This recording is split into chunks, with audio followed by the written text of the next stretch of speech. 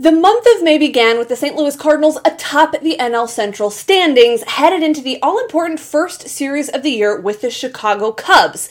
Of course, the Cubs promptly swept the Cardinals right out of Wrigley and sent them spiraling through a disaster of a month of May. Meanwhile, the Cubs took hold of that top spot in the division and haven't looked back.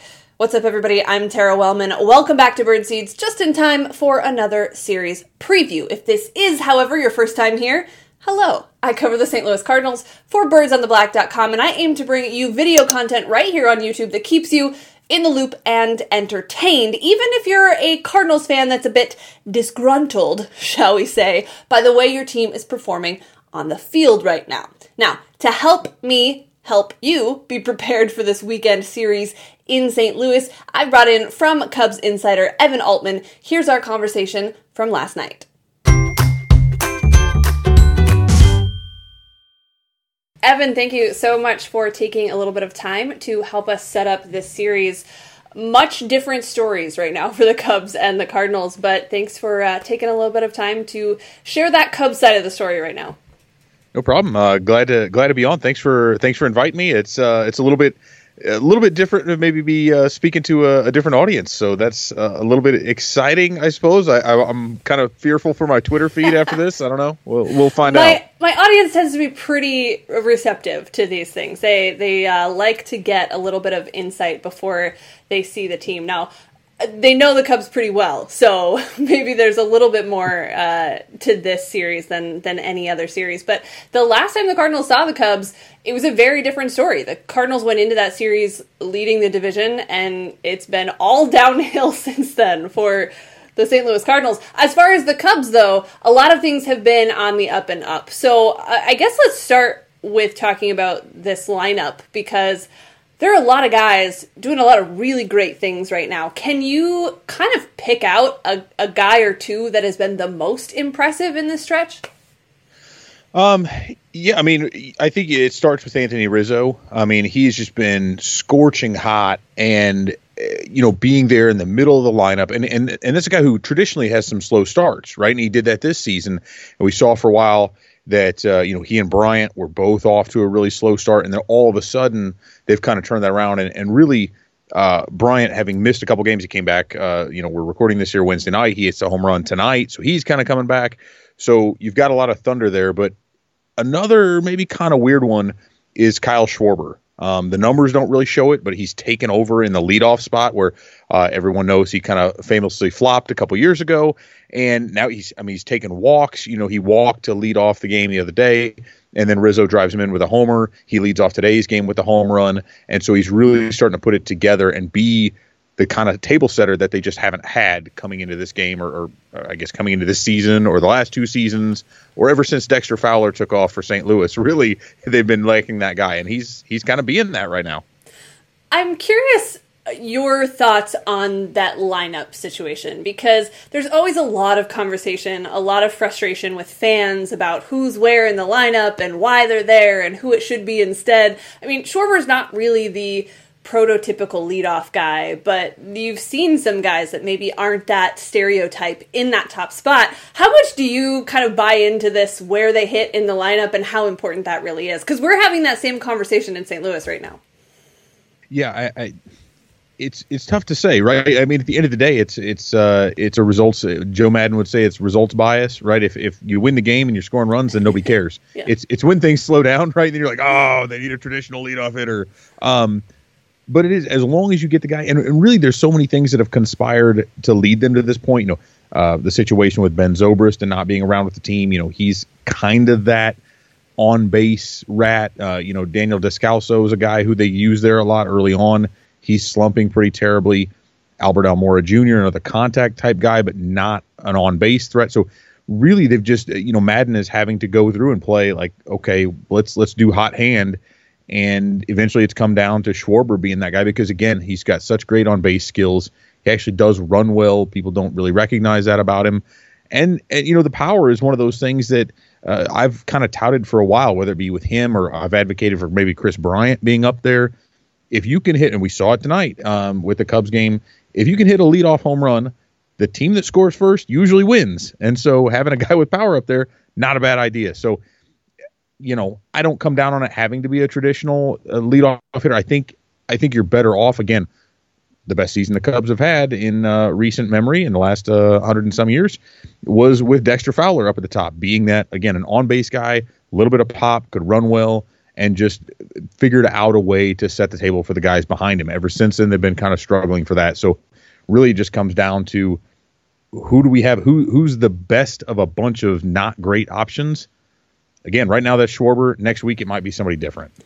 I'm curious, as it pertains to Dexter Fowler, when he was so good in that leadoff spot, was it...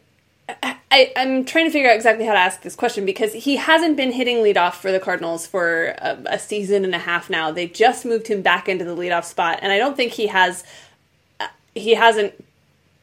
picked up a hit in like 4 games. I don't think he's been on base other than he got hit by a pitch, I think, in the first game that he was back at leadoff. And he was in that kind of 6-7 spot in the order most of the season and really phenomenal, doing all the things that Dexter Fowler should be doing. So I guess my question is, when he was in that leadoff spot for the Cubs, what was it that made him so good at what he does? Which is a weird question to ask because the answer is he was getting on base, but he looked so much more comfortable there than he has in that role since he came to St. Louis. Yeah, and I don't know that it's one particular thing. I know for a while there he was consistently up near the top of the National League in terms of pitches per plate appearance. And so you think about, in addition to what you're actually doing, whether that be getting on base or via the hit or the walk, you're showing the guys behind you the stuff that this pitcher has, right? How's he going to attack me? What's the velocity look like today? What kind of movement is he displaying? And if you're up there seeing 5 or 6 pitches in that initial at bat versus being kind of a first pitch, and that's, again, where a guy like Almora maybe not suited for that. He's an aggressive swinger. Somebody like a Javi Baez, they're going to go up there and take their cuts. A guy who's going to be patient and who's willing to get into those deep counts and still be able to keep his same approach. Fowler really set the tone up there. And I think that was a lot of it that we saw. In addition to just getting on base, he really was that guy who sort of drove, was that they had the you go, we go. And that was kind of the little mantra that they had around him. And he was that dude who, if he was up there and he showed you a good plate appearance that first time up, it just gave confidence to the rest of the guys in the lineup. And I think they really fed off of that. And, I think that's been difficult for him when you have kind of that experience like that. And he really, everything kind of came together in that 2016 season. And I think that sort of, I don't want to say that was a curse for him by any stretch, but it did set the expectations so high for him. The Game 7 leadoff home run, things like you don't go up from there. So I think that did maybe and getting the big payday. I think, and we've seen that with a lot of players, the expectations that come with that and moving to a new city and kind of being expected to carry the weight for a new team, where he wasn't expected to do that in Chicago, I think did kind of put him in a bit of a predicament. David Freese can relate to being the postseason hero and then never being able to live up to that again. Yeah, I think there's a lot of guys like that, right? Who made a reputation on a few games when everybody was watching, and then all of a sudden it's like, wait a minute, this is hard to do for a whole season. You go back and look at those guys later. They've got they're legends, right? In the city, for the fan base, sometimes in the game as far as their postseason went. And then you go back and look at their careers and you go, wasn't really a whole lot there. Mediocre. That's weird. I only remember him being awesome. Oh, that's because I only saw him play 7 times. Right. And then, now when he's in my city playing, I have to watch him every day. And it's, exactly. Wow, he's actually mortal. This is strange. Yeah, he's not going to hit walk-off home runs and triples every single night of the season. Weird.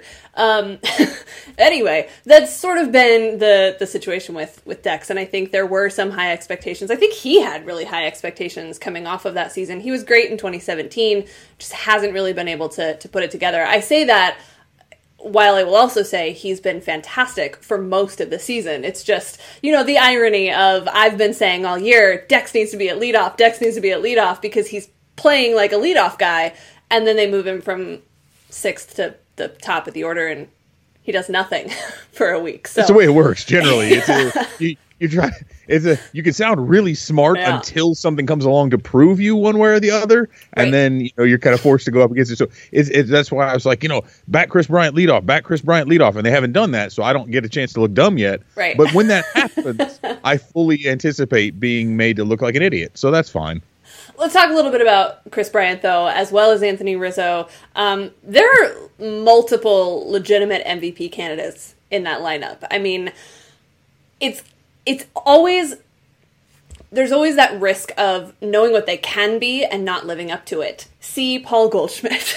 Yeah. But when you see not only one of those guys, but 2 or 3 or 4 of those guys living up to that, how much confidence is there in this lineup right now that it could be any one of those guys on any given night? Yeah, I mean, I think you have to look at it and say, well, there's obviously a ton of confidence. Again, with Rizzo has a home run the other day, and then you've got 5 home runs hit Tuesday night. You've got 2 more hit Wednesday night. They can all take it out of the ballpark. They can all Rizzo. Let's not put the base running thing on him yet. He stole a few bases once, but they can all win in so many ways. And I think again, what's helpful is like I talked about with Fowler earlier. No single one of them, and that's I think what hurt Bryant early in the season. He was pressing a little bit and trying to take on that responsibility. None of them have to win the game, and they all know that the guy behind them or the guy in front of them can win the game, and so they're all able to go out there and just be and just play, and know that, hey, if I don't get it done right now, the guy behind me might get it done, or I can get it done the next time because he's going to help me out with it, and that kind of confidence then becomes infectious. And they're all pulling for each other. They all enjoy that, and it's easier to perform on your own if you're confident in the guys around you to also get it done. You don't have to hit the home run every time. So I think that's really been what's driving them. And even with little injuries here and there, or just the guys getting nicked up, that really helps because the other 3 or 4 can step up in their absence, and you don't really feel it as much. And then when they come back, then you're just that much stronger again. I think that's as much the idea that hitting is contagious as it is the actual hitting, right? It's just that guys can kind of settle in and not feel like they have to be the one every night to come up with the big hit. That seems to make a difference. Also making a difference, though, is getting good starting pitching. The guys that we'll see for the Cubs in this series, looks like it's going to be Darvish, Quintana, and Hamels. Talk to me about those 3, because I feel like this starting staff had some question marks coming into the season. They've had some moments where you're kind of going, is this really what we're doing here? And then they've also had some really, really stellar performances. Yeah, and it's as anything is going to, right? It's been pretty cyclical in nature, and it started out, right, like early on through his first, I think, 7 starts. John Lester led the majors in ERA. He had like a 1.16 ERA, and now he's just absolutely cratered in the last 3 starts. Darvish wasn't even being allowed to get to 80 pitches, and Joe Maddon's pulling him. He says, I'm not confident. And then, his last start, Darvish goes back out for the 8th inning at 100 and some pitches in a fairly ill-advised. So it's been weird to watch.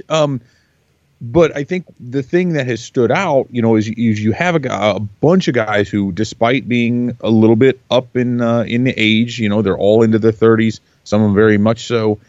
They've all still got great stuff. Hamels and Darvish in particular. The stuff is just as good with Hamels. The changeup is always there. Darvish with the cutter and the slider. But what you're seeing, and at least with those 2 in particular, Quintana has been a lot more aggressive. And we've seen him be a little bit more consistent. And so I think he's the one, if he's right, he's going to be aggressive in throwing strikes. Hamels and Darvish have been really odd at times in that they don't know where their fastball is going sometimes, which is a really crazy thing for Hamels because he's generally, he's just so consistent most times. Darvish is a little bit out there, and he's even joked about it. He says, I'm Yu Darvish. I'm going to walk people. But when you have a pitcher like that who doesn't know where his 4-seamer is going to go and who has to throw cutters and sliders because that's the only things he can throw for strikes, it's a little bit frustrating. But we've seen he's reared back and thrown 98, 99 at times and displayed a really nasty slider. So the key with him is if he goes out and he pitches his game and he can be aggressive and command the strike zone early, he's virtually unhittable and he can get deep into the game.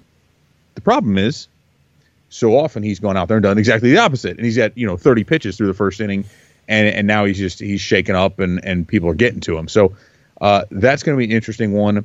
Hamels has not looked very sharp at all in his last few starts, and that's a bit of a concern. Again, with a guy, that's what we saw from him in Texas before the Cubs traded for him. That's why his value was so low, that and the money that he was owed.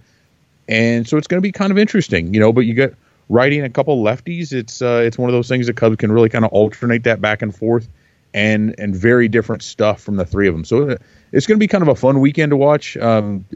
Depending on what the guys do, it might be a really fun weekend for Cardinals fans to watch because they might have a few guys walking. So we'll see. I can say pretty much the same thing about the three guys that you'll see for the Cardinals right now. It's Miles Mikolas, Jack Flaherty, and Adam Wainwright, and at least two out of those three should be a pretty sure bet as far as getting solid starting pitching.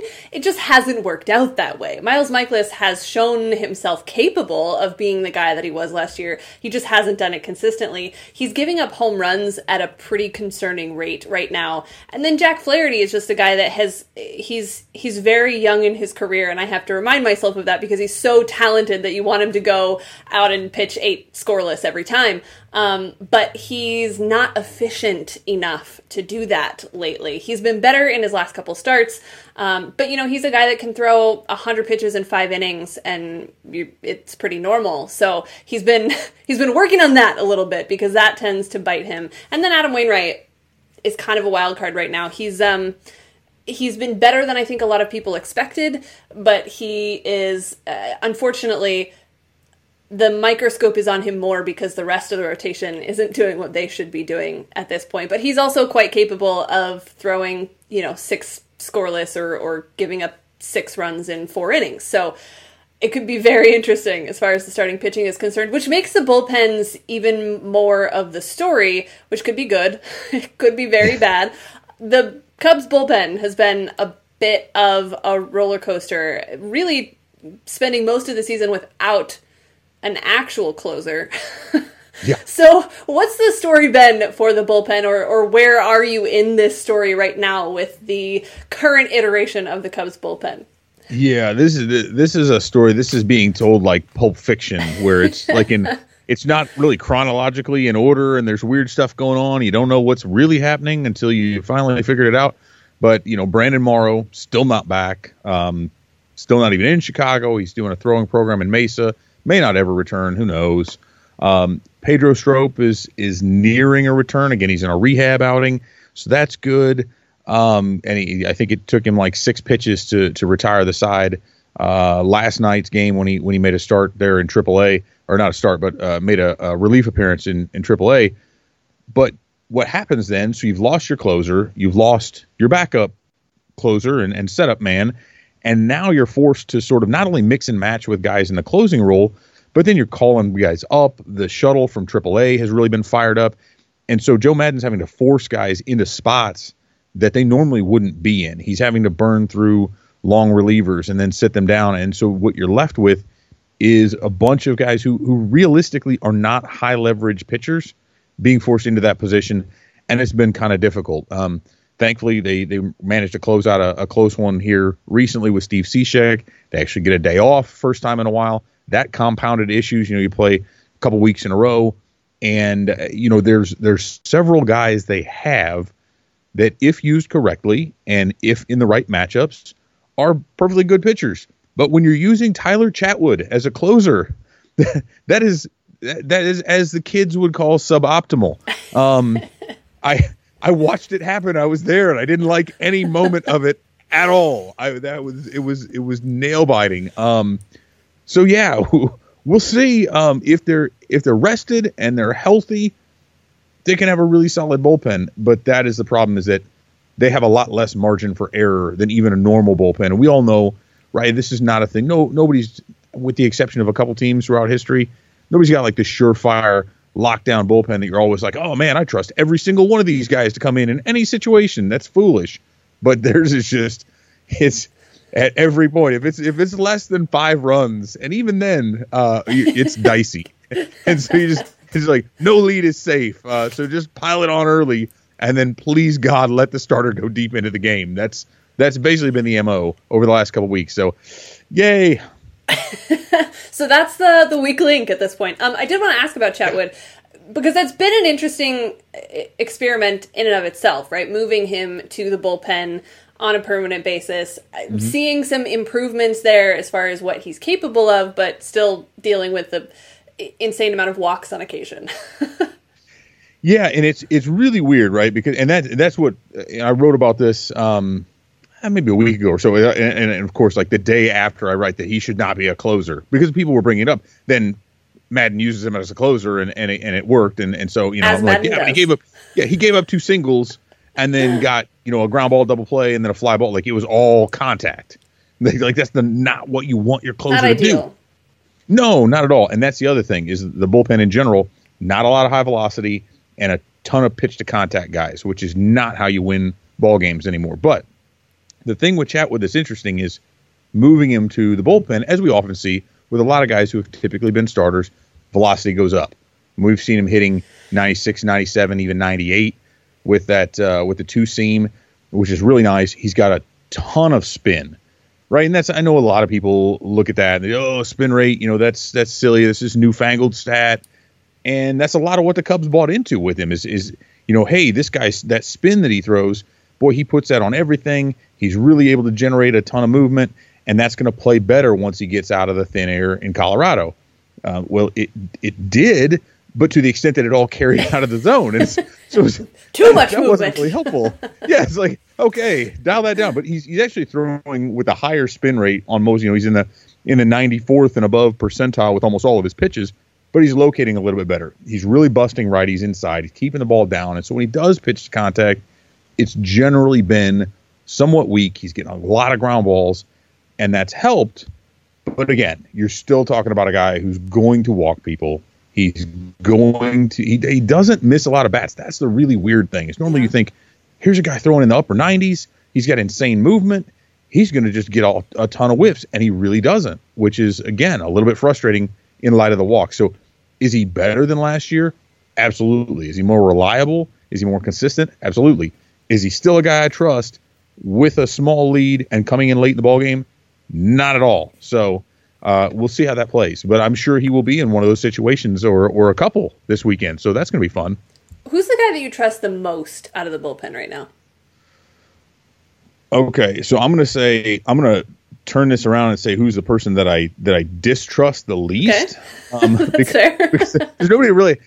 Steve Cishek came on. So again, for anybody who's watching this, it was Wednesday night and got a really quick 1, 2, 3, got out of it really quick. When he is rested, and the issue with that is he's kind of a rubber arm guy. Joe Madden really trusts him, and so he made something like 80 appearances or something. It felt like 160 appearances last year. I mean, it felt like every game he was in there. And so when you're talking about a guy going for the 3rd or the 4th night in a row, the stuff just isn't going to be there. He's not a spring chicken anymore. That makes it kind of difficult. And if guys get to see him over and over again, all of a sudden that kind of, sidewinding Submariner delivery is not so unique, right? It's something that they've been able to pick up on. But again, use sparingly and use correctly when he's ready to go. Love him out there. I personally harbor a deep affection for Dylan Maples, who is, he's been kind of bouncing back and forth. And again, you talk about a guy who walks a lot of people. That's him. But if there's anybody in that bullpen that I want to watch pitch, regardless of the outcome, it's him because it's the most exciting. He's got the best slider I've ever seen, and he throws it 98, 99 miles an hour with the fastball. And so when you can alternate that kind of stuff, so I am trying to will into existence his eventual control and movement into an 8th or 9th inning spot. And so I'm going to keep touting him as such. But outside of those guys, it really just comes down to, okay, who can we put in this situation to ideally get a couple of outs? I don't trust any of them with my whole heart, but it is, again, the right guy, Kyle Ryan, can come in against some lefties, saw them off. He's got a really weird kind of his release point is so far to first base, more so than any other lefty in the game, which seems kind of strange, but then when you watch it, you'll notice it. It's definitely unique. He can get it done. Again, Other than that, it's just hope it's a big lead and just don't give up too many runs. Just cross your fingers and wait till it's over. Yeah, it's a really a very objective way to look at it, right? Just score a bunch of runs and we don't need to use you. So. Hey, I mean, whatever works, right? Yeah. I have to ask about this rivalry. The shirt, talking about, there you go. I'm sure everyone will love that. Right? I love it. I think that there's an element to this rivalry that hasn't really been the same in the last couple of years. It felt like it was really there at the beginning of the season. The weird May that the Cardinals have had might eliminate some of that, but nonetheless, it felt like these two teams really kind of felt like they were on an even playing field, and the fan base was sort of feeding off of that. What do you make of what this rivalry is right now? Because it's had its own sort of shape-shifting story over the last couple of years. Yeah, it's kind of one of those things where I think you sort of look at it as the whole, right? Because if you take it in little bits, you say, well, I mean, we could look at it since 2015, and it's been a little bit more one-sided in that regard based on success. And you could look before that. You could look at, we can count up championships, and I think we all know which way that would favor. At least if we look in the prior to the last few years. But no, I mean it's really weird because there's like this strange element to it where on one side there's sort of the seedy underbelly of it where everybody's mad at each other and people are getting drunk and getting into fights in the stands. But I know I've thoroughly enjoyed I've been to so many Cubs Cardinals games where it was like the most awesome experience. I took my kids to St. Louis. It was a great time. The Cardinals ended up walking it off, but it was a 13-inning game, and we're staying downtown, so we stayed through the whole game. It was late at night, and as we're leaving, all the Cardinals fans around us are complimenting my kids on how well behaved they were, and there's all this stuff. There's the one idiot that was down in the corner, right? But otherwise, it was an awesome time, and so it's always so strange because I talk about going to St. Louis and just having a great time, and all these people are like, oh man, I'm going to St. Louis, it's been horrible. The other way around, we buy beers for Cardinals fans at Wrigley, so I've always thoroughly enjoyed it. And I think there is something, though, there's a little bit of an edge to it, right? The Cubs convention, Chris Bryant pops off and says St. Louis is boring. It's a joke. Yadi Molina doesn't take it as a joke. But that's kind of fun, right? Everybody's fired up. I love it. Yeah, get good. And I wrote about that. I was like, this is awesome. Good. Get pissed off. Let's make it fun. Yeah. Don't, and you can take it up to a certain point. Right. And as long as you don't cross that line, then it's all that we can all get riled up about it and have fun on social media or whatever. And then at the end of the day, we can kind of go our separate ways. But I think, again, the Cardinals really ignited that with not the boring stuff, but I mean, it really kind of making it back into a rivalry because we had seen this aging team and they didn't really seem to be making these big moves outside of Fowler, and that didn't really work out. But then, again, trying to go get Goldschmidt, trying to get some of these guys in there and bring that in and really use those young pitchers that they had as prospects, to try to get Stanton. There's a lot there. They're going for it. And you like to see that, especially with the Central being what it is. And so I think, like I said, for me personally, it's a hell of a lot of fun. Although I know not everybody thinks of it that way. And some people take it a little too seriously, but to each his own. Right. Yeah. I try not to tell other people how to fan, but I do think that as soon as this thing happened with Chris Bryant, with Yadi, and with John Brebbia, and it blew up, and I was like, I hope this never goes away because it is fantastic. I love everything about it so much because I think it's the good part of the rivalry, right? Where you can kind of poke at each other a little bit and keep that going regardless of what's happening on the field, and it just adds a little bit of personality. I think that was the thing that I loved about it. We saw some of the personality from these guys, and so much of the time they're so closed off and they're so, we're just going to give you the typical baseball player answers to things, and all of a sudden we saw people we didn't even know had personalities coming out of the woodwork and taking jabs at the rival. I thought it was great, and I've enjoyed that part of it, but it is interesting that where this rivalry has gone the last couple of years, and I know that there are Cardinals fans who right now are having a hard time seeing it as much of a rivalry after the month of May that we've endured. But this series is always interesting. I'm never comfortable going into a Cubs-Cardinals series just because anything can happen. So certainly looking forward to this weekend and getting the Cubs on home turf. Yeah, we'll see what happens. I know things were a little lopsided from the first go round, but the Cubs are kind of coming in, I think, a little. I don't know that they're necessarily road weary, but they've been a little bit beat up, and I think there's this sense that they are, again, they're at the top of the division, but every time, and I think that's one of the things. I know it's so cliche, but you can throw the records out, but really that's what it feels like. It's like no matter what's going on with one team or the other, you're gonna end up with these games where it's like a 1-run lead going into the 8th or the 9th. Something is going to swing. There's going to be some kind of an insane play. Somebody's gonna get upset about something. Yep. and it's always, although it's a little bit less so with no Mike Matheny around, to kind of get his rear end chapped up about something silly. But everybody. But that's what Joe Maddon's for, right? Right. That's exactly. Maddon will get upset about somebody. A Cardinals pitcher is going to step on the mound funny. Maddon's going to come out and try to protest the game and see if he can get thrown out. And it's but no, it's definitely cool. And I hope we get a lot of our boring shirts there in St. Louis. Maybe people get kicked out for it. Who knows? It's always a wild time. Yeah. Well, it should be an interesting weekend on the baseball front because of what these two teams are doing. It is interesting to me. You mentioned what this division is going to look like. I mean, as bad as the Cardinals have been in the month of May, they're far from out of it as far as the division is concerned, which is sort of mind-boggling to me that it's still even remotely close based on what we've seen. But this division is still going to get weird. I really think it is. So these games matter maybe a little bit more for those teams that are trying to be at the top. So any little bit of momentum shift can be significant, I think. No, absolutely. I mean, look at the Reds. I mean, they're the last place, and people look at that, but I got to feel the Reds could really compete in a lot of other divisions, right? If once they actually start hitting, then I mean the Pirates, where did they come from? What was that supposed to be? So nobody. This is one of those where every one of these division games I think really matters, and being able to kind of take care of business on your home turf. So it is, again, the Cardinals have got a lot to play for, and I think it's a 5-game. They're 5 games out. So I mean, again, you take a couple games, you sweep, all of a sudden now you're talking 2 games or maybe 3 or 4. But either way, they're far from out of it. The Cubs were 5 games out, 9 games into the season, and look what's happened from there. So the month of May might not look good, but the month of June might turn around for them. Who knows?